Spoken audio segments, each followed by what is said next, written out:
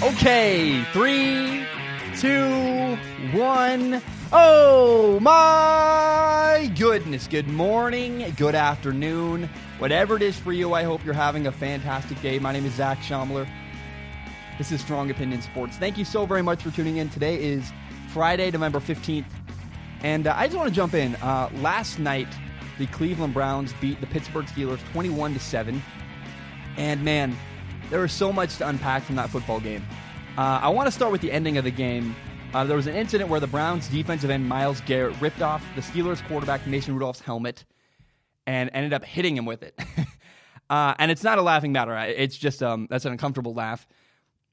I think it's very clear. Like Myles Garrett, a lot of extracurricular stuff happened. You know, there was punching, there was pushing, there was all kinds of stuff, and a lot of people are saying that Mason Rudolph initiated it. I think Mason Rudolph, the quarterback, was the reason that the fight started. However, if you're Myles Garrett, you got to control your emotion. I understand it's football. I understand some people are saying that it's the heat of the moment. He's a defensive end. His job is to knock the stuffing out of a guy. I understand. You just can't lose composure like that. It makes the game look horribly bad. And Myles Garrett's in the wrong. He's going to get suspended. Baker Mayfield even said that in his postgame interview. Baker Mayfield said, you can't hurt your own team. And Myles Garrett, he expects him to get suspended. That's the reality of the situation. There's no defense for Myles Garrett here. He's in the wrong, in my opinion. It's pretty cut and dry. I don't think we need to go into it much more than that. I know everyone's like, what's your reaction? It's other than it's wrong and it makes the sport look bad. I don't have anything else to say because there's nothing more than that. It's just unacceptable to hit somebody with a helmet. You can't be doing that. I want to talk more about Baker Mayfield later. I do want to mention, though, that it's really sad that, Myles Garrett's going to get suspended, and this entire game, the last night's game, is going. That's the memory we have of the game last night, is what Myles Garrett did hitting Mason Rudolph with a helmet. We're not going to remember how well Myles Garrett played. Myles Garrett, I was actually shocked. I looked at the stat line, and Myles Garrett didn't have a single sack last night, and I couldn't believe it because he was creating pressure all night on the Steelers quarterback, Mason Rudolph. I mean, I guess, Alejandro Villanueva, the left tackle for the Pittsburgh Steelers, somehow was able to hold him off and not allow him to get a sack. But, man, Alejandro Villanueva committed multiple holding penalties, and many, many times Mason Rudolph was forced to move around within the pocket, step right, step left, and throw the ball downfield because of pressure from Myles Garrett. Myles Garrett had a massive impact on that game last night, and my opinion is largely the reason why Mason Rudolph struggled playing quarterback last night. We learned key information about the Steelers quarterback, Mason Rudolph, from that game. I'm not really excited about it. It doesn't make me really happy to say, but we learned that Mason Rudolph's accuracy falls off a cliff when he's forced to move around within the pocket. I'm not saying that pressure in his face or getting hit as he throws makes his accuracy dip and makes his accuracy worse. That's not what I'm saying. No, when pressure forces him to step to the right or step to the left, simple, small movements within the pocket, Mason Rudolph's accuracy dramatically falls off a cliff. We saw multiple interceptions last night because of Mason Rudolph's inability to slide in the pocket, to reset his feet, and throw an accurate pass downfield.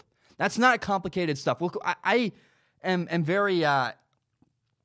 we saw moments from Mason Rudolph where he had great protection, there was nobody around him, he had plenty of time, and in moments where there was no chaos around him, he wasn't forced to move, he could play quarterback on his own terms. Mason Rudolph threw accurate passes. I saw two last night, one down the left sideline on I think it was a comeback, I can't remember, and then one on a climb route, which is a deeper cross over the middle. Both times Mason Rudolph delivered accurate passes when he was playing quarterback on his own terms, his own time, and there were no bodies around him. However, when bodies were around him, again, his accuracy dramatically dropped off a cliff. And again, to be very clear, this is pressure around him. This is not getting hit as you throw. This is simple stuff, stepping to the right, stepping to the left. It's very, very concerning. Look, I feel bad for Mason Rudolph. Last night, he had constant pressure in his face. Two of his receivers got hurt. He lost Juju Smith-Schuster. He lost another guy. He lost his running back. James Conner got injured. A lot of things were working against Mason Rudolph last night. But hurt playmakers or not, not having Juju Smith-Schuster and not having your running back, that doesn't affect your accuracy downfield. We saw a big flaw in the game of Mason Rudolph. Oh my gosh.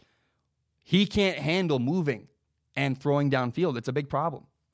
Here's another fact about the game last night for the Pittsburgh Steelers offense. The one time they scored was a drive where the Browns basically handed them a touchdown. It was a drive where the Browns committed 4 defensive penalties in the same drive, literally just handing yards and handing first down after first down to the Pittsburgh Steelers. And in fact, on that same drive, both starting safeties for the Browns were injured or were out of the game. We had Morgan Burnett was injured and Demarius Randall was ejected from the game for a targeting penalty. Man, it's not good. The one time Mason Rudolph succeeded was when he was handed a touchdown on a silver platter, basically. If I'm a Steelers fan, I don't feel good about my quarterback situation in Pittsburgh at all. I like Mason Rudolph. He does things again, there are moments where when there's nothing around him and he has perfect time to throw, he looks good. But I think any quarterback that's competent, when they have nothing but tremendous pass protection and open receivers, a lot of quarterbacks can make those throws. What Mason Rudolph is doing is not that difficult. It's another evolution where I would much rather have Gardner Minshew, the backup quarterback for the Jaguars right now, than I would Mason Rudolph. I would rather have Hank Bachmeier, the true freshman quarterback at Boise State, over Mason Rudolph right now, because Mason Rudolph's inability to move within the pocket is just a massive, glaring concern if you're a Pittsburgh Steelers fan. And to make matters worse, if in fact Mason Rudolph is not the guy in Pittsburgh, remember the Steelers do not have a first-round pick to draft a quarterback in the upcoming NFL draft. They traded away their first-round pick to the Miami Dolphins for Minkah Fitzpatrick, a wonderful, talented defensive back. Why was that word escaping me? He's a great player in the secondary. Minkah Fitzpatrick has had a huge impact on their year. Has he? He's had many turnovers. He forces teams to turn over the ball. He's had a couple touchdowns on defense. And that's fantastic. Minkah Fitzpatrick, I think, is worth a first-round pick. I think is a very good player. However, this is a painful reality of football. A quarterback is more valuable than a safety. Last night, the reason why, Minkah Fitzpatrick played last night, and he did solid. He was not bad. He did not carry the Steelers to victory. The reason why the Steelers couldn't win last night was their quarterback. In my opinion, it's very, very likely the Steelers are going to need a new quarterback down the road. Right now, they don't have an opportunity or an option to get one because they used their first-round pick on Minkah Fitzpatrick. That's a huge red flag if you're a Steelers fan. Again, I can acknowledge how incredible Minkah Fitzpatrick is, but at the end of the day, would you rather have a franchise quarterback or a franchise starting safety who makes big plays from time to time? Quarterback is more important. It's very painful, but it's true. And the other reality, it's possible that Mason Rudolph figures things out. Remember, he's still young. I think I want to give every quarterback about 40 starts before we really evaluate them. But the early impression of Mason Rudolph is not good. I've been waiting, and I promise I'll do a film analysis when the year is over. I want to collect all the tape, give him a real chance, then we'll do a year in review of Mason Rudolph. But my early impressions, the couple times I've watched him this year, it's not good. He does not play well. He is not wowing me. He's not grabbing my attention. Look, I get it. A lot of factors worked against him, but the reality is Mason Rudolph isn't cutting it, and he's not instilling a lot of confidence in himself. I don't have confidence in him, and if you're a Steelers fan, I don't think you do either. He's not been great. Right now, Mason Rudolph's career is a boat with a bunch of holes, and if he doesn't patch those holes soon, he's going to be a sinking ship, and we're going to have to throw up the SOS flag, please help me, because Mason Rudolph's career is very much in jeopardy if he doesn't fix some of the problems, and one of the main problems right now is he has to move better within the pocket. He's got to be able to step to the right, step to the left, step up in the pocket, reset his feet, and throw an accurate pass downfield. The fact he can't do that is mind-boggling, and it's very, very concerning if you're a Pittsburgh Steelers fan. By the way, Mason Rudolph was 23 for 44 passing at 221 yards. Did have a touchdown pass, had 4 interceptions, which is just, and he was sacked 4 times. One of those interceptions was a bad decision. Multiple of those interceptions were inaccurate passes. I think one was him kind of forcing it downfield. They threw a ball high over the middle. I think he was trying to make a play. They were down late. I feel for Mason Rudolph. It was not fun to watch him get demolished last night, but the reality is he wasn't good enough. How about the Browns? One bright spot for the Cleveland Browns. I want to give the Browns coaching staff credit. I was very, very skeptical. The Browns got this new toy. Basically, they got a brand new Ferrari, Kareem Hunt. He's a running back. He's kind of he's their gadget player. What that means is they line him up out wide. They line him up in the slot. They line him up in the backfield at running back. He does everything. He's an incredible athlete for the Cleveland Browns. Last night, he had 6 carries rushing the ball. He had 6 catches receiving. And I really, really, really loved the way that the Cleveland Browns used Kareem Hunt in their game plan to create mismatches against the defense. There were multiple catches on third down he had where he made a great play. He's a great addition to that offense, and I was actually wrong. I was very skeptical. I said, man, I don't know, because I didn't have a lot of faith that the Cleveland Browns would know how to use him. Because I've watched the way the Cleveland Browns have used Odell Beckham Jr., and I've been very unimpressed. I was wrong. The Browns know how to use Kareem Hunt. They've done a great job creating matchups, and he's been a wonderful addition to their team. He helped them last week against the Bills. He helped them again this week against the Steelers. I think Kareem Hunt is a huge X factor for this Browns offense, and it's sad that it's taken, they have Jarvis Landry and Odell Beckham Jr. Can't make it work. But you add a third star, apparently that's the tipping point. That's what the Browns needed. I just wanted to give them credit. They've done a good job with him. I also want to credit Baker Mayfield. Baker Mayfield's touchdown to interception ratio is slowly creeping back into the positive. Going into the game, he had 9 touchdowns and 12 interceptions. He now has 11 touchdowns and 12 interceptions. Slowly but surely, he's getting back to like a reasonable... Look, it's never going to be great. You don't want to have 12 interceptions on the year. Right now, he still has more interceptions than touchdowns. But in the last 3 weeks, Baker Mayfield hasn't had an interception, which, look, that's not really something to celebrate. Like, oh, you're doing so good. You didn't screw up horribly, But he is doing better. That we're seeing progress from Baker Mayfield. Again, part of that, I think, is because the schedule's lightened up a little bit. But also, I think it's possible Baker Mayfield's making progress. Not enough. He's got to do better. I think Baker Mayfield, a really big thing that's hard to watch is he's really hit or miss with Odell Beckham Jr. There was a play very early in the game where he launched a deep ball, a post to Odell Beckham Jr. against man coverage. Odell Beckham Jr. made a great play. They were down at the 1-yard line. And I was like, oh, here we go. Baker, OBJ, they're getting in sync. And then as the game went on, it just slowly got worse. And in fact, I think the thing I remember that sticks in my brain the most is a deep out route to Odell Beckham Jr. where he threw it like 10 yards too far downfield, really high over his head. I was like, man, these two guys are just not on the same page. I don't know what it's going to take for Odell Beckham Jr. and Baker Mayfield to get on the same page, but right now it's not working, and it's I'm not a Browns fan, I'm a football fan, and I was hoping to see Baker and OBJ just light it up. I really that's an interesting story. It would have been really cool, and it's very disappointing that we're not getting that this year. We're not getting Baker Mayfield having a great year with OBJ, and it's a disappointing, missed storyline that we could have had in the NFL this year that we just don't have. And instead, the storyline is, why are they so bad? And maybe that's a film analysis we'll need at the end of the year. But it's not great.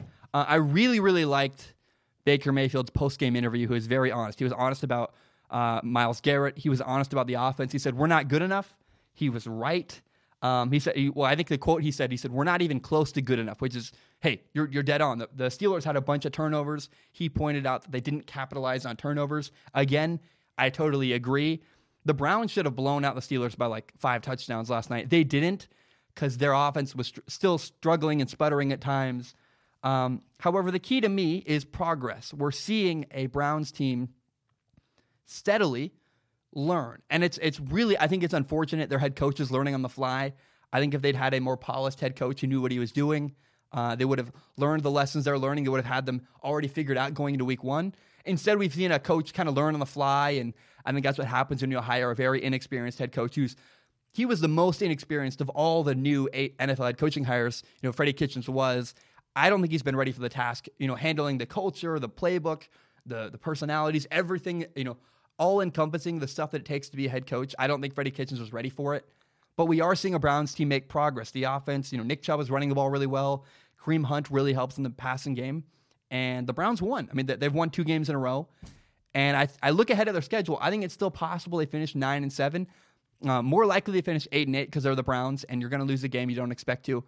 And if it could be far more if they don't take care of business. Their offense is still sputtering, still not great.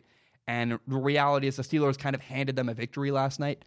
But I have seen progress from the Browns, and I'm excited about that. I got to add one final thing. I know that I have to mention this. I really enjoy the Baker Mayfield commercials. I know a lot of people hate them. Dude, I get it. He's just asking to be hated on when he makes a commercial. I really, the At Home with Baker Mayfield commercial series, to me, whether you love them or hate them, it's funny. They're relatable. I just got my own place, and I had a problem where, I heard a what do you call a smoke alarm. I was like, where's that coming from? And I have a tiny little place, and I was like, well, it can't be that. And it took me 20 minutes to find it in the tiny little place I live in. I was like, what the heck? And so the Baker Mayfield commercial last night was a smoke alarm, and I was like, he's walking around the stadium trying to find the smoke alarm. I was like, I just find this incredibly relatable. And I just, every one of them I've seen, whether he's turning on the power, trying to help his girlfriend make a smoothie, or he's saying thanks for coming to people leaving the stadium, whatever it is, he's hosting a party, whatever it is, every time I watch one of these At Home with Baker Mayfield commercials, I love them. I know that that might not be a popular opinion. I get it. I think people hate him. I just think, to me, it's a fun time. It's unfortunate he's not succeeding. I can separate the art of the commercial from the play on the field. And to me, the play on the field is awful, but what I'm seeing on the commercials makes me laugh, and I just wanted to share that.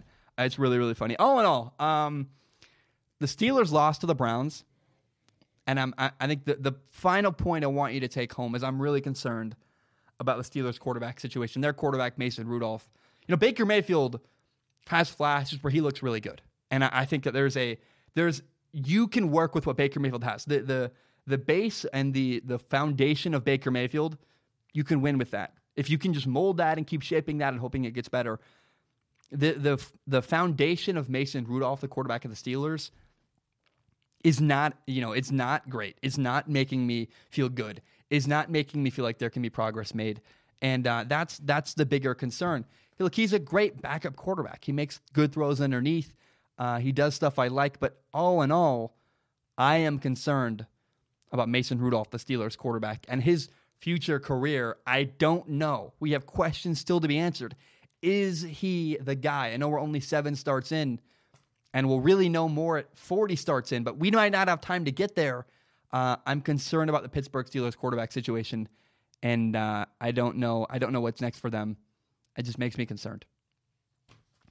Okay, I want to shift gears to college football. There are 6 college football games this weekend I really, really look forward to watching. I want to start with number 23 Navy at number 16 Notre Dame. The reason why I care about this game, I'll be very honest. I don't know, and I know Ian Book, the quarterback of Notre Dame. I know, that's the only person, the only name I know. I can name Brian Kelly from Notre Dame. I can't name you a single name of the people that play in this game. However, you guys, the people listening to the show, have sent me so many messages about this game. For the last 5 weeks, Notre Dame, Navy. It's going to be good. It's building the anticipation. So, look, I have no idea what to expect on Saturday when I watch Notre Dame and Navy. However, I'm going to watch it. I'm going to enjoy the heck out of it, and I'm going to have something to say about it on Saturday night. So I just want to be very clear. I don't know what I'm getting into with this game, but I'm going to enjoy it. I'm going to watch it and have some kind of analysis afterwards. To me, what's really cool, the one storyline I've found that I really enjoy is that Navy was 3-10 last year. They won 3 games. They lost 10.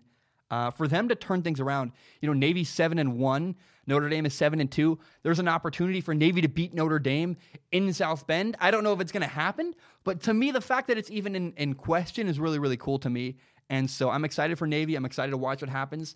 I have nothing else to say other than to say, look, we will see what happens and we will talk about it. I promise. I've been getting so many messages, and I'm going to watch the game. I promise I'll watch the game, and we will enjoy it together after the game ends. Another game I'm excited to watch is Michigan State at number 15 Michigan.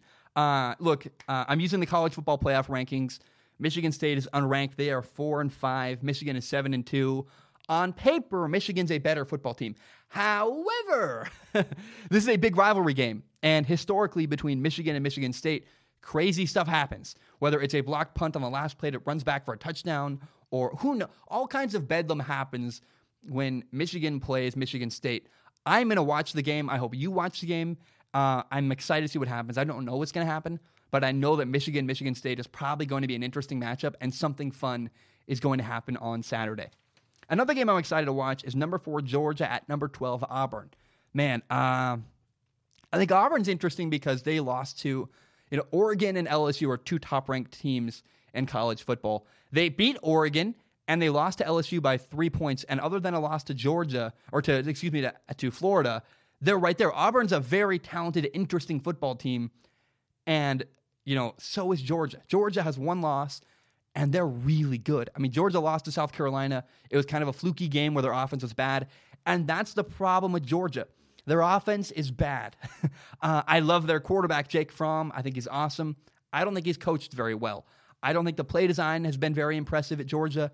It's really hard to watch Georgia and then look at LSU, where LSU has taken a solid quarterback, Joe Burrow, and turned him into a superstar with good play design. They brought in Joe Brady from the NFL, and LSU changed their entire offense. They recognized the weakness and changed it.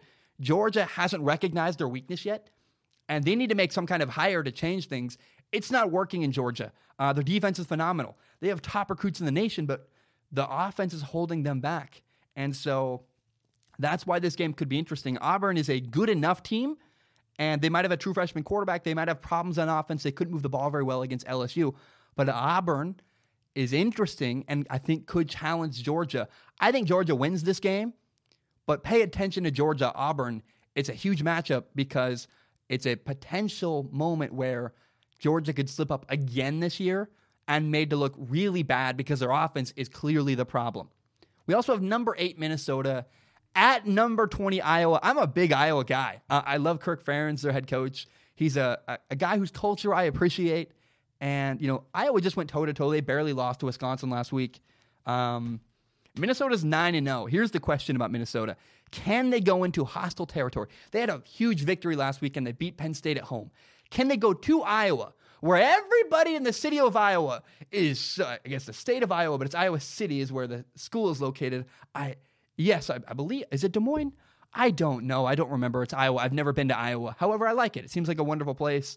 Point is this. Can Minnesota go into Iowa, a hostile territory, and win a really tough road game? I'm excited. Can they stay undefeated? That's the question to me. And I'm excited to watch PJ Fleck's team go into Iowa and see what that kind of product they deliver. It's going to be a blast between Minnesota and Iowa.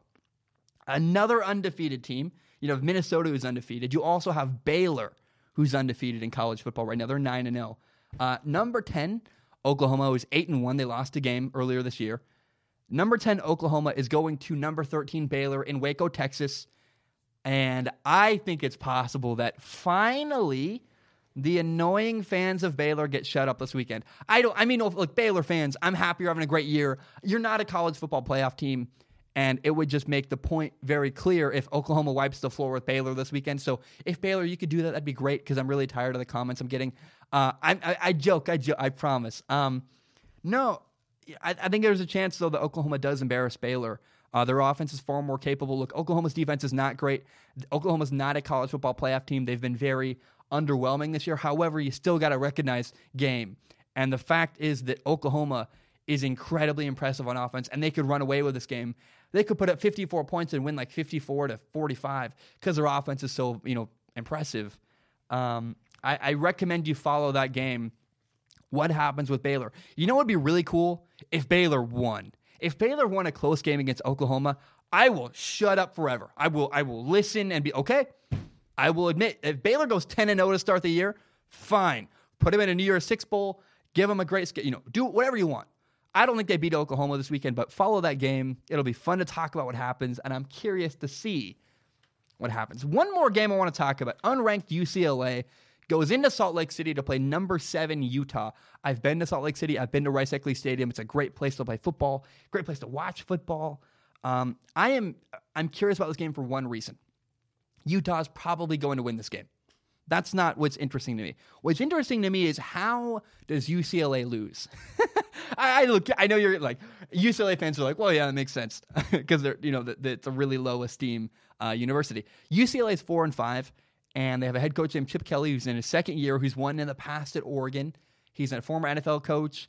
And UCLA has this young quarterback, Dorian Thompson-Robinson, who at times has really good moments and at times does not. My question is, does UCLA lose 35-0? Or do they lose 35-23, 35-28? Will UCLA put out some kind of impressive performance where they can hang around and they can keep it interesting? That's what I want to find out. How does UCLA handle a really tough environment in Salt Lake City on Saturday and playing against a really good defense? I think UCLA, their spirit as a football team, is going to be tested. I haven't talked about it yet, but I've been steadily watching University of Kansas with Les Myles and UCLA with Chip Kelly, kind of wondering, like, are these programs, two really good head coaches who've succeeded in the past, can they make it happen? Les Myles, I watch at Kansas, and it leaks out of him. He loves it. He's there. It's not just a job to Les Myles. Les Myles is there because he's passionate about coaching football. Is it just a job to Chip Kelly? Or is he passionate about his guys? It doesn't leak out. When I watch Chip Kelly, it could be that he's very guarded and just like Bill Belichick and doesn't want to give it away. But I haven't seen any real passion from Chip Kelly yet this year. That's what I think we're going to find out. We're going to learn a lot about UCLA this weekend when they play Utah. How do they lose? Do they lose and do they fight? Or do they lose and do they give up? So again, the 6 games I'm excited to watch. We're going to watch Navy at Notre Dame. God, I have no idea what I'm getting into. It should be fun. Watch Michigan State at Michigan, Georgia at Auburn, Minnesota at Iowa, Oklahoma at Baylor, and Waco, Texas, an undefeated team against an 8-1 Oklahoma should be fun. And then if you're still awake on the East Coast, or maybe you're on the West Coast and you're like, hey, it's only 10 o'clock and whatever, watch UCLA at Utah just for a couple minutes. Just check in, like, what's the score? How interesting is that game? How does UCLA fight in a really tough matchup where they are massively outmatched? Guys, those are the 6 college football games I am excited to watch this weekend. Okay, there are 3 really good NFL games. There are 3 good NFL games, in my opinion, this weekend. It's Week 11. I want to start with the Jaguars at the Colts. The Colts are a better team than the Jaguars. Like, just their top to bottom, whether it's the offensive line, the defensive line. I know talent, it's not as big a difference as in college football, but talent does matter. The question is the quarterback position for the Jaguars. The Jaguars took out their quarterback. They benched Gardner Minshew and replaced him with their Nick Foles. They paid Nick Foles a lot of money. They brought him in as a free agent this offseason. The plan was for Nick Foles to be the franchise quarterback in Jacksonville. And it's been a very controversial move because the city of Jacksonville, that fan base, has rallied behind Gardner Minshew, who's my favorite player in the NFL. I love him. I knew him in college. He's great. He's awesome. I'm curious to see what happens. How does Nick Foles play? There's a lot of pressure on Nick Foles. And I don't blame the Jaguars for benching Gardner Minshew. He had chances to win games. He was 4-6 as a starter. Was he? No, he's 4-5 as a starter, but he lost one game he didn't start. Point is, the Jaguars were 4-6. They weren't winning with Gardner Minshew, even though he was playing very well and surprising a lot of people. So I think they had this big investment in Nick Foles. I don't blame them for putting out Nick Foles to play and saying, Gardner Minshew, we're sorry. However, I'm still curious how Nick Foles plays. There's a lot of pressure on him. How does he do this weekend? That's the question he needs to answer. We also have the Texans at the Ravens. Oh, my goodness. This is a game where, look, I know I talk about quarterbacks are my thing. I talk about quarterbacks all the time. This is one of those games that you circle like 6 months ago and you go, that game is going to be fun. I guess maybe we wouldn't have because we didn't realize how great Lamar Jackson was going to be. But the minute Lamar Jackson showed signs of being good, like 2 weeks ago, I started getting messages about this game saying, hey, Zach, you realize that Deshaun Watson's about to play Lamar Jackson in Baltimore. And I was like, oh my gosh, that's going to be fun. So I hope you understand it should be a blast for one reason alone. You have a really interesting quarterback, Deshaun Watson, and a really talented quarterback, Lamar Jackson. And I think they're going to, I hope they put up a lot of points. I hope it's dramatic and emotional. I hope it comes down to the last minute. I have no idea. But a big stage, I'm surprised it's not the primetime game this weekend. However, again, I recommend tune into the Texans at the Ravens. It's going to be a blast for the sole reason of the fact that these two quarterbacks can light it up. They can put up a lot of points. They can run around a little bit. It's going to be very interesting. I cannot wait to watch on Sunday. The final game I want to talk about is from two really talented, incredible quarterbacks. Let's talk about two struggling quarterbacks. We have the Bears going to Los Angeles to play against the Rams. The Bears are 4-5. The Rams are 5-4. And these are very similar teams in my opinion. We have two coaches who, Sean McVay and Matt Nagy, two coaches who I think won Coach of the Year back-to-back actually, who have in the past been recognized as really good offensive minds, who this year have not been doing as well as we expected and do not look like the geniuses we've touted them as in the past. Matt Nagy, man, the viewpoint of Matt Nagy and the opinion and the polls are just dropping very quickly. And the people are losing faith very quickly in, what's his name? Oh my gosh, why can't I think of his name? Sean McVay, the head coach of the Rams. Isn't that weird, by the way, how names just drop out of your head? So I know Sean McVay very, very well. Like his name, I talk about him all the time. His name just popped out of my brain for whatever reason. Happens to me a lot. I'm just stupid, I guess. The point is that we have two very similar teams with head coaches who've been highly thought of that are struggling. Two struggling quarterbacks, in my opinion, with Jared Goff and Mitchell Trubisky, who has not at all been good enough. And then two defenses that are really interesting. Aaron Donald's phenomenal with the Rams. Khalil Mack is phenomenal with the Bears. Two really good, I think, interesting defenses. And I'm excited to see which quarterback shows up, who plays better, who looks smart. For me, like as a football nerd who likes schematics and likes quarterback play, I'm just excited to watch this game because I don't know what to expect. There's a lot of criticism of both teams and both offenses, and I'm excited to watch what happens and who does better and learn some habits and just kind of enjoy the game and sit back, and I'll probably have popcorn and just enjoy what happens. Who plays better and how do they play, and just to analyze it all is going to be really fun on Sunday night. So the Bears at the Rams should be a blast. Guys, those are the three NFL games I'm excited to watch this weekend. I was going to take a short break. However, I'm feeling good. I'm going to just keep going. It's time for Ask Zach. Ask Zach is my favorite part of the podcast. I love it. It's the way I end every single show. So if you support me on Patreon, patreon.com/Zach Schaumler, it's $1 a month. You can give me more money if you want. It really helps pay my bills. Literally, it's very important to me as I'm trying to find and pull up the Google Docs with all the questions. I only accept questions on Patreon. You can send me a Patreon direct message, or you can comment on a post on Patreon. And if you pay me $1 a month or whatever you want, please pay me more. It really legitimately pays my rent. It would help a lot.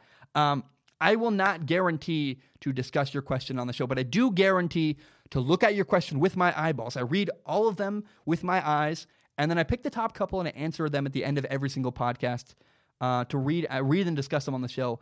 I want to start with a question from, I was going to start with a guy named Numbered. I'm going to start with Adam. Adam writes in and says, "Hey, Zach, I'm not really a Boise State fan, but I've watched a couple games and I find Hank Bachmeier to be an interesting quarterback prospect. I doubt he'll ever be an NFL quarterback, but he really reminds me of Kellen Moore. What do you think of him?" Man, Adam, first of all, thank you so much for the recommendation. I went down a ridiculous rabbit hole. I watched a ton of Boise State football. I've got the benefit. I have YouTube TV. That's how I watch NFL games, or how I watch all of my football games, actually. And I have Boise State, ironically, saved as a favorite team, so every time they play on TV, it records it.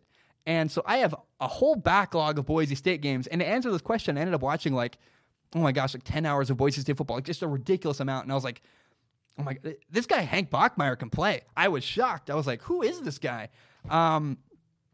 I think that the Kellen Moore comparison is actually a disservice. He's got a better arm than Kellen Moore. He's a better physical athlete. He does some NFL stuff I really like. To be very clear, I was shocked. The reason why I kept watching Hank Bachmeier, if he's bad, I literally wouldn't have talked about it on the show. You know how many people ask me, hey, talk about X quarterback, and they want me to talk about some quarterback from their favorite team who's probably trash, and I don't. The one person I want to talk about who I haven't yet is Matt McGloin, the quarterback. He's an XFL quarterback, so we'll talk about him when the NFL season is over, leading into the XFL year. But if you're the guy out there who keeps sending me Matt McGloin messages, please understand, I promise at some point I will talk about, is it Max McGloin? What's his name? Matt McGloin, excuse me, Matt McGloin. I loved watching him at Penn State. We'll talk about it. But the point is Hank Bachmeier. What Hank Bachmeier does to me that's so impressive is he moves in the pocket so well. He handles pressure. He slides to the right, slides to the left. He throws an accurate pass downfield. He does NFL stuff, which is like, the dude's a true freshman. Again, he's 20 years old. He's clearly was held back or something happened earlier in his life. He's like the oldest true freshman I've ever seen in my life. But wow, he is doing great stuff. He's practicing stuff that he's going to do if he ever plays in the NFL. His arm is not as strong as I would like, to be honest. The ball kind of tails off and dies at the end. But I still think that Hank Bachmeier's arm is strong enough to play in the NFL. I'm going to make a comparison. Please do not latch onto this too strongly. Hank Bachmeier has similar arm talent and arm strength to Mitchell Trubisky. If Mitchell Trubisky was accurate, that's a horrible, that's a problem with making comparisons, is now you're going to say Hank Bachmeier is terrible. No, if Hank Bachmeier is a true freshman starting at Boise State. He's going to play 4 years, then go to the NFL. Mitchell Trubisky only played 1 year in college as a starter. If Mitchell Trubisky had played for 4 years and really had time to develop his game and become more polished, he might have become a better quarterback where he might be even succeeding in the NFL right now. Hank Bachmeier is what Mitchell Trubisky could have been. Their arm strength is similar. That's where we started this rabbit hole. But Hank Bachmeier's movement in the pocket is incredible. His decision-making. He steps into pressure. He gets nailed as he throws, but he doesn't mind it. He steps into it and throws a great ball downfield. He extends plays really well. He keeps his eyes downfield. In fact, I recommend, if you're a nerd about football, go watch Boise State versus Florida State. I was so blown away with how well Hank Bachmeier played. I was like, this kid is lighting. He's incredible. And so, what comes to mind when I watch Hank Bachmeier, there's a phrase I said where he's practicing stuff he's going to do in the NFL. You know who doesn't do that? Jake Fromm, the quarterback at Georgia. I like Jake Fromm. He's a great leader. He does some stuff I like. Jake Fromm, in the pocket, never has to really move around. Jake Fromm has time to sit in the pocket with nobody around him for like 6 or 8 seconds, and he's not practicing what he's going to do in the NFL.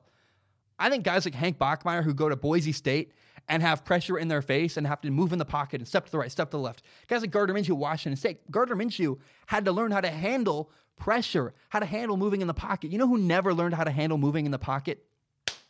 Mason Rudolph, the Steelers quarterback. Mason Rudolph has not done a good job moving in the pocket. At Oklahoma, he had time to throw forever. He threw the ball deep, and it's unrealistic. That's not what's going to happen in the NFL. Hank Bachmeier, on a daily basis, runs play action, runs NFL-style concepts. Hank Bachmeier is developing himself into an NFL quarterback.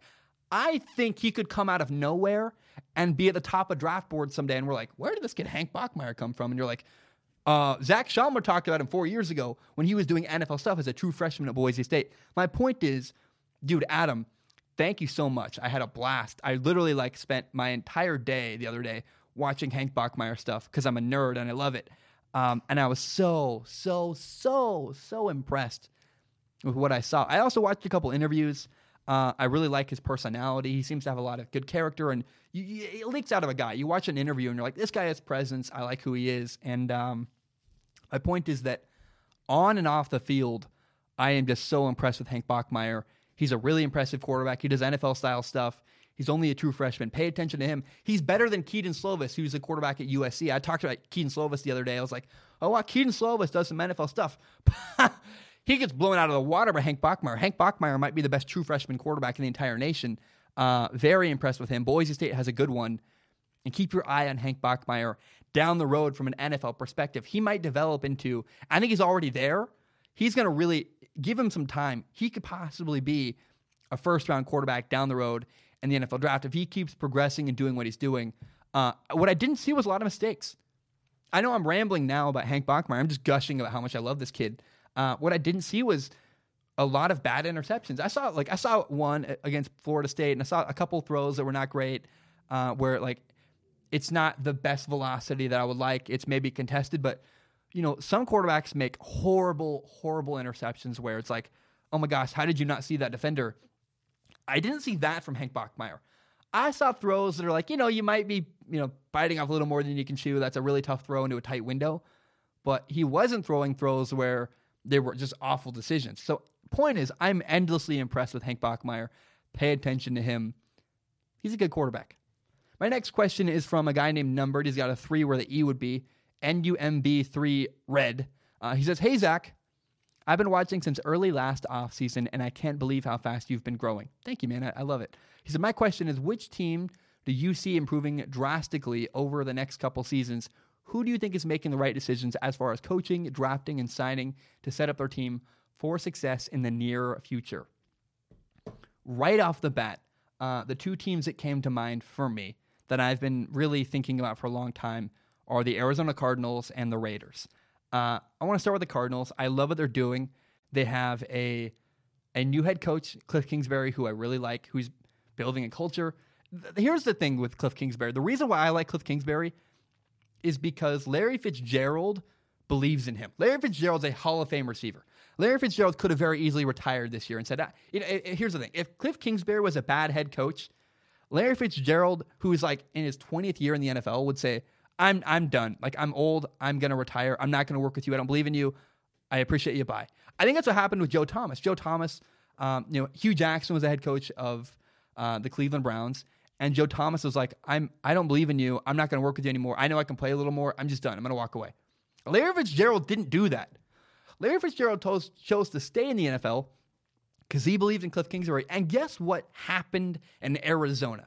Between Kyler Murray, the new rookie quarterback, and Cliff Kingsbury, and the culture they're building in Arizona, they've become overnight a fun football team. Last week, Arizona lost to the Buccaneers. I was very disappointed, by the way. I thought the Buccaneers gave them opportunities, and the Cardinals didn't make it happen. There were moments where I was like, man, the Cardinals should win this game, and they didn't. But the fact that I was on the edge of my seat, like all in on an Arizona Cardinals game for the first time in a couple of years, is a big deal. If you watch the Cardinals last year and then watch them this year, they're not winning. Like they're winning a couple more games, I guess. But the big difference is it's competitive. It's interesting. It's fun. And I think the team that's really building themselves and setting themselves up to succeed is the Arizona Cardinals. That's a really tough division where you got Russell Wilson, you got the Rams who went to the Super Bowl the last year, you have the San Francisco 49ers who are incredible. Right now, the Cardinals are the fourth team in that division. They got to make some changes. They got to do stuff good if they want to win in that division. And I don't know, man. What I'm seeing from the Cardinals is good, is heading in the right direction. Of all the young teams with a new head coach and young quarterback, they're the team, the Giants.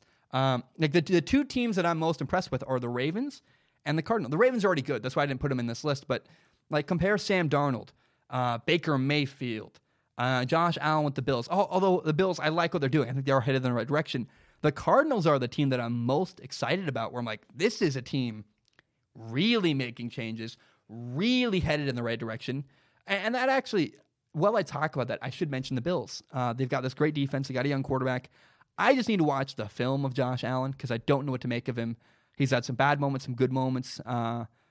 The Bills maybe deserve to be in this conversation.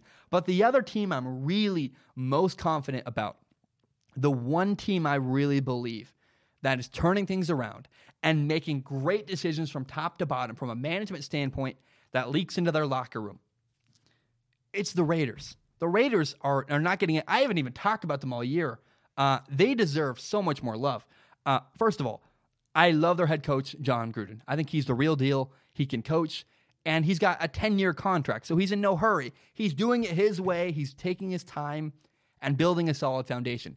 They have the coach figured out. They have a good general manager, Mike Mayock, who's doing a good job with him and John Gruden. It works. And then you look at Derek Carr, who for years a lot of people have been very like. I think the truth is I got to do a film analysis of Derek Carr just to show people how good he is.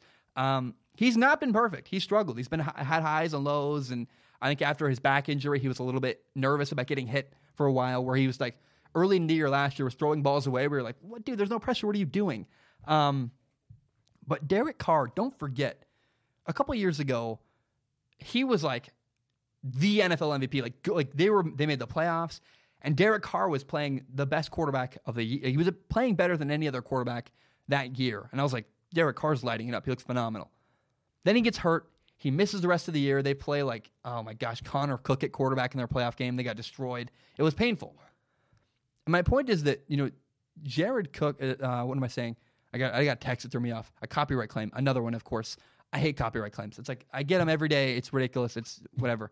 I'm content where it's just me talking. My point is this, is that Derek Carr is one of the most underappreciated quarterbacks in the entire NFL. He's phenomenal. He does a really good job. He's a true professional, and he's had success in the past where I go, I don't know why Raiders fans have such a hard time embracing him. Like, people are ready to get rid of him and move away. I thought it was pretty clear when they gave him a big contract. He's a franchise quarterback. For whatever reason, they gave him a big contract, and everyone's like, oh, well, no. I'm like, well, he had a coaching change and all kinds of turmoil. My opinion is Derek Carr's phenomenal, and the Raiders organization, I love the way they are drafting.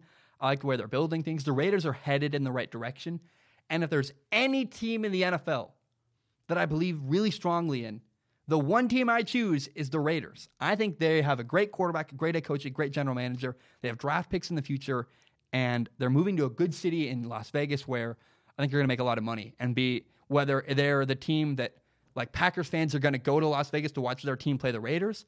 Maybe they play a bunch of away games in their own city. That's fine with me. The Raiders are going to make a lot of money. They're going to be a home run in Vegas, and I think that they have a Super Bowl at some point in their future. I think John Gruden can figure it out. With Derek Carr at quarterback, with Mike Mayock at general manager, there's a future there with the Raiders that I believe in.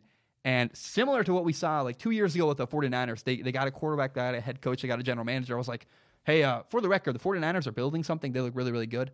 I thought it was actually next year the 49ers would pop, not this year.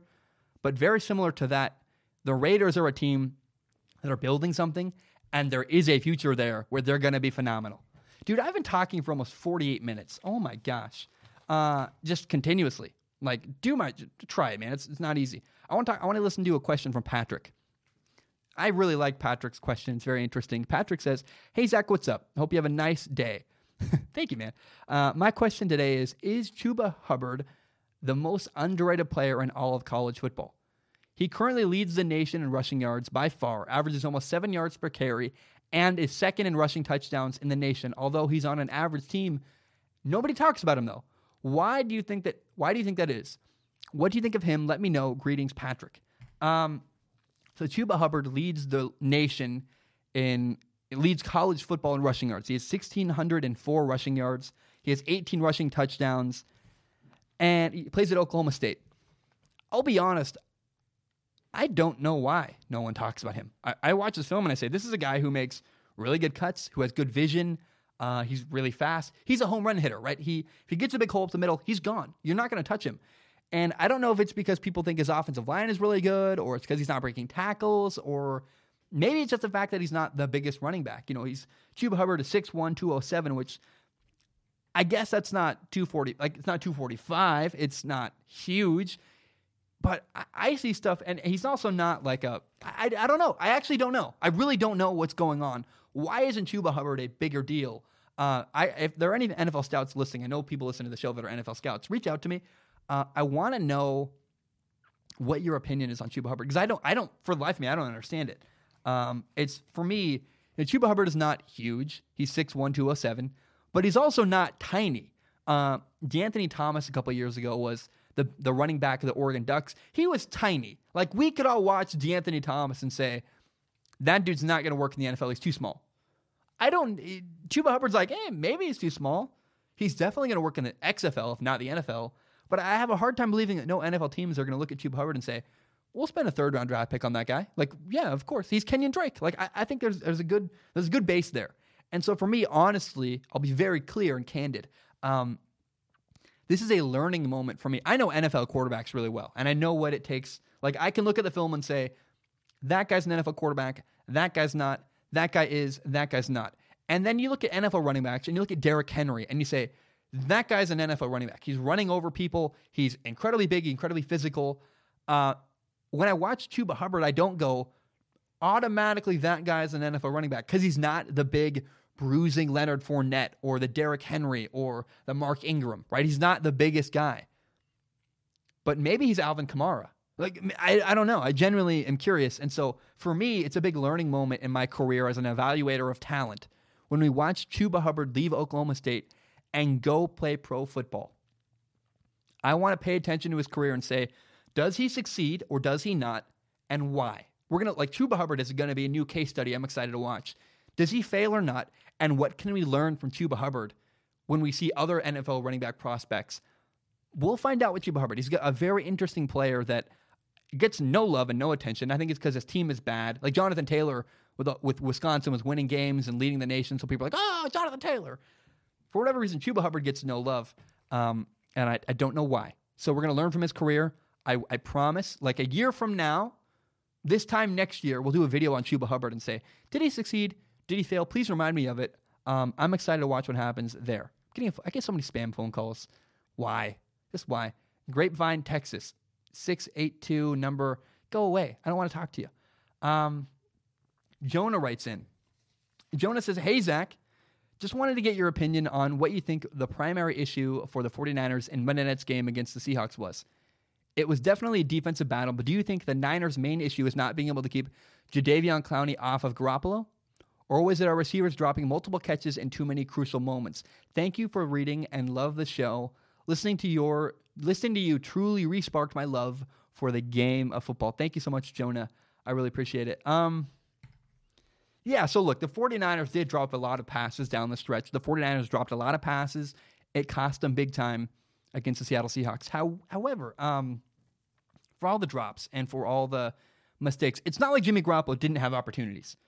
Jimmy Garoppolo, the 49ers quarterback, I understand there's pressure in his face. There's a lot of things you can be, but that's just what a messy football game is. A messy football game is you get hit, you have bad moments, you have this, you have that. Jimmy Garoppolo had the ball at the end of the game multiple times and didn't deliver. He made bad decisions. That final drive, was it the second drive or the last drive or the second to last drive?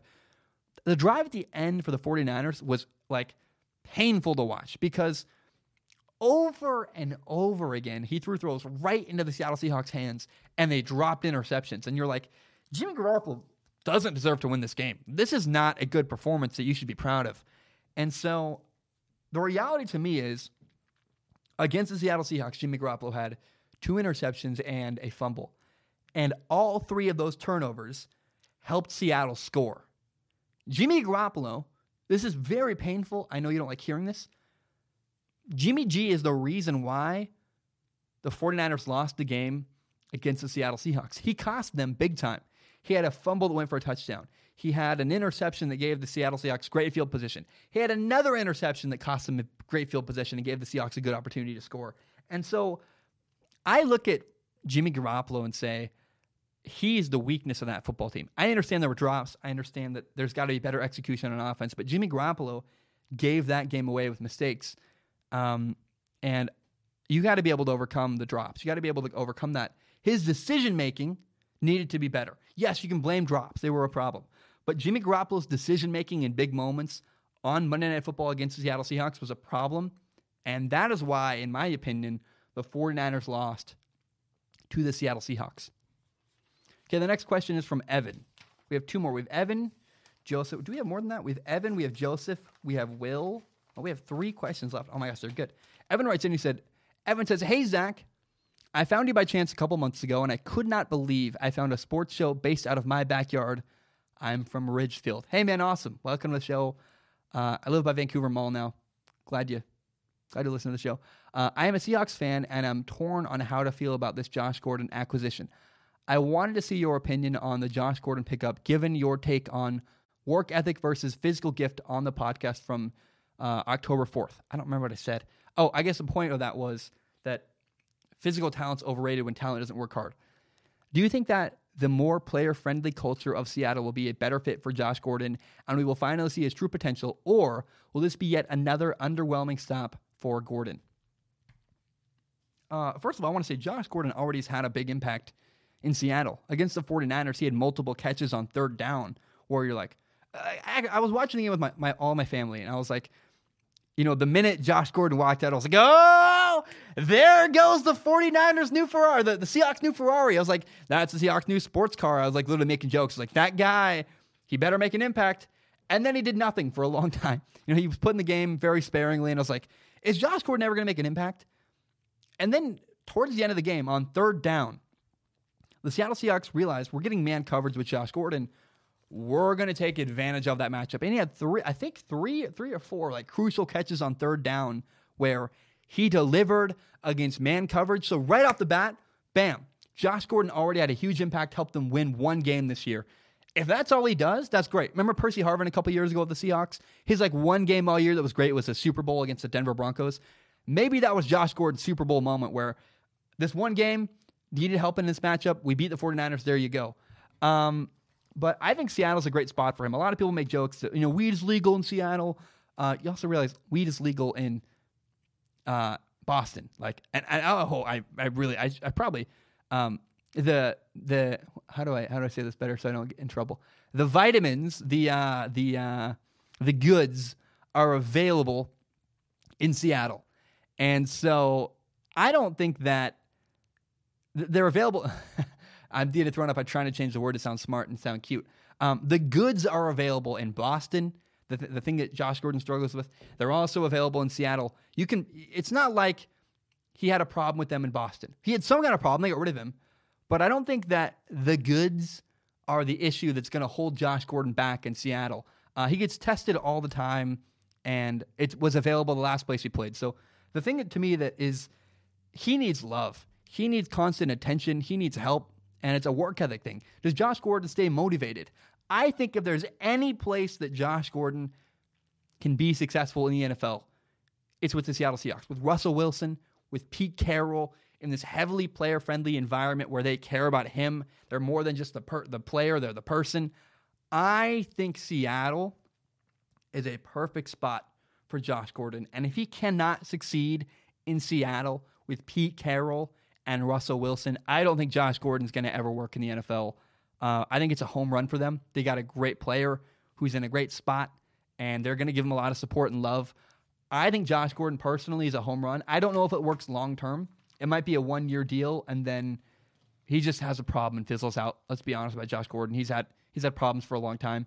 However, he seems pretty serious about making this football thing work. He wants to make the money. He wants to have a good career. I think Josh Gordon is buying in, and he works with Russell Wilson. Russell Wilson was very vocal. I think Russell Wilson wanted Josh Gordon. That's got to make Josh Gordon feel good, and he's already made an impact. So I think Josh Gordon to the Seahawks, long story short, it's a home run. And I cannot wait to watch how the season unfolds with Josh Gordon in Seattle. Okay, Joseph writes in. Joseph is very short and very simple. He says, Minshew versus Nick Foles. As a Jags fan, I prefer Nick, but a lot of people are pushing for Minshew. Look, Gardner Minshew is an incredible quarterback. Gardner Minshew is a sixth-round pick who came out of nowhere and played great. Like far better than anybody expected. And I think that Gardner Minshew is going to be an NFL quarterback for a long time. His habits, his traits, his accuracy, his footwork, everything he does it's too hard. Like, some team's going to want him, if not as a starter, as a backup, and he's going to have a 10, 15-year career in the NFL, literally. Gardner Minshew is going to work. He has worked. But the reality is that the Jacksonville Jaguars spent a ton of money to get Nick Foles. The politics of sports here, they matter. And Gardner Minshew the team was 4-6 with Gardner Minshew. It's not like Gardner Minshew was playing well, playing very good, but the team wasn't winning. Winning would have solved all of Gardner Minshew's issues. And Gardner Minshew even had a quote. He said, I think I proved that I can play in the NFL for a long time. I agree. But the Jaguars, if they were 8-2 and Gardner Minshew was playing the same way he is now, no way they bench him. But they weren't winning. They weren't winning, and they're paying a lot of money to another quarterback. The Jaguars had to go with Nick Foles. It's bad business if you don't, because you got to figure out what you have with Nick Foles before you pay him or keep him for another year. And so, and I think, Gardner Minshew had opportunities and could have been a little bit better down the stretch. So, look, it's painful. It's unfortunate that Gardner Minshew got benched, but they're paying Nick Foles a lot of money. He's the guy they invested in for their future. They got to figure out what they have. The one scenario I want to relate this to is when Tony Romo got hurt. Dak Prescott came out of nowhere and played really good enough to win a lot of games. But Dak Prescott went 13-3. The reason why Dak Prescott was never replaced was because he was winning games. Gardner Minshew wasn't winning games, but playing very well. If he'd won games, he wouldn't have been replaced. That's the honest truth. But because they weren't winning and they're paying a lot of money to another guy, the Jaguars felt like they had to, and I think rightfully so, had to go with Nick Foles. Okay, my final question is from Will. It's about Joe Burrow. Will says, hey, Zach, As everyone that pays any sort of attention to college football knows, Joe Burrow is a front runner for the Heisman. What changed in Joe Burrow, and what does he do differently from last year to this year that turned him from an average quarterback to an elite quarterback? Right off the bat, what stands out to me about Joe Burrow is his mechanics are better. He uses his legs more, he uses his core to throw the ball, and he made his arm strength better.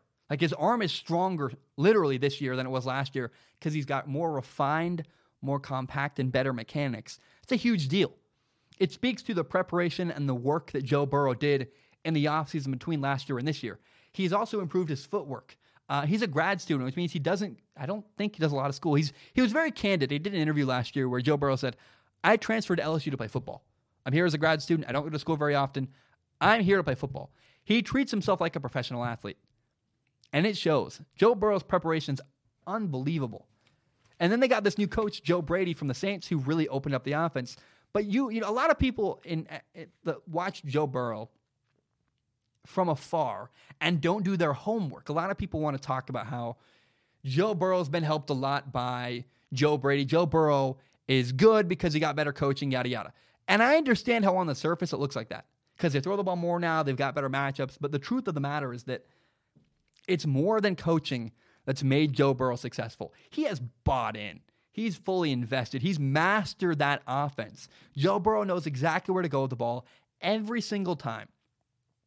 It's like a kid who, Joe Burrow's a guy who wanted to succeed, and he found a coach who could help him, and Joe Burrow has bought in completely. Just said, I will do whatever you want me to do.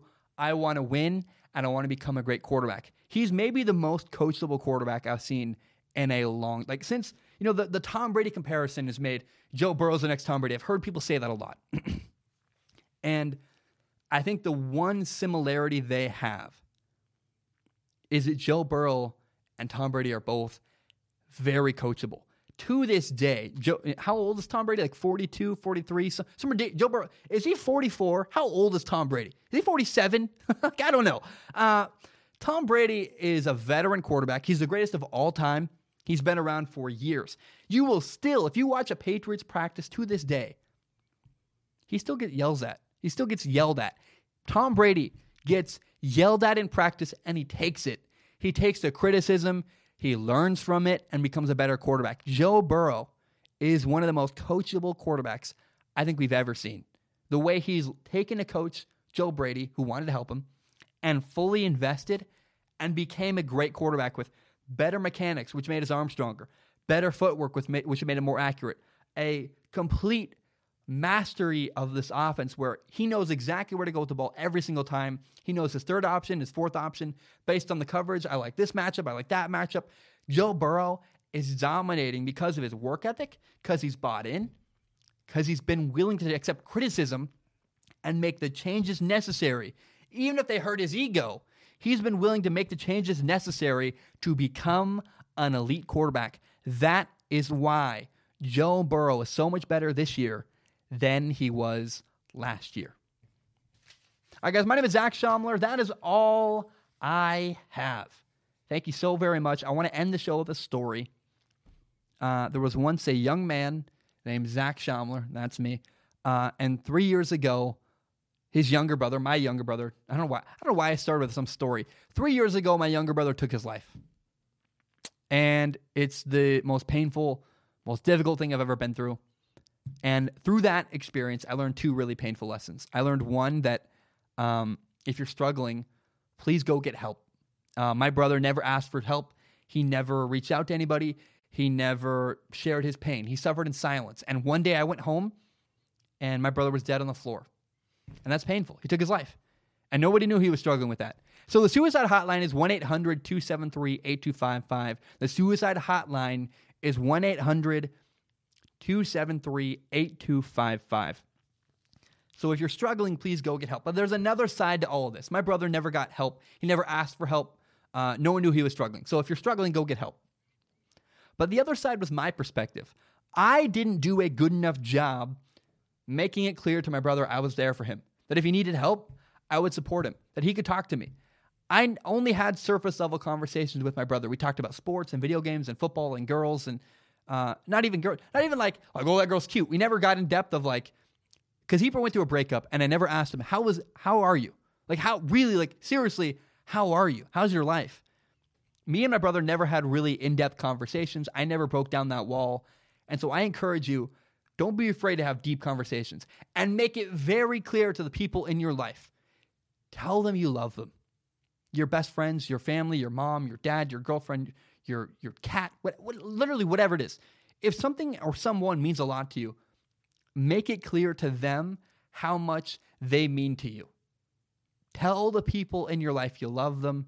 Make it clear you're there for them, and that if they are struggling, if they're having a hard time, they can come talk to you. That your door is open, and they can always come have a conversation with you. Guys, my name is Zach Schomler. Thank you so very much. I hope you have a great day. Enjoy college football this weekend, and take care.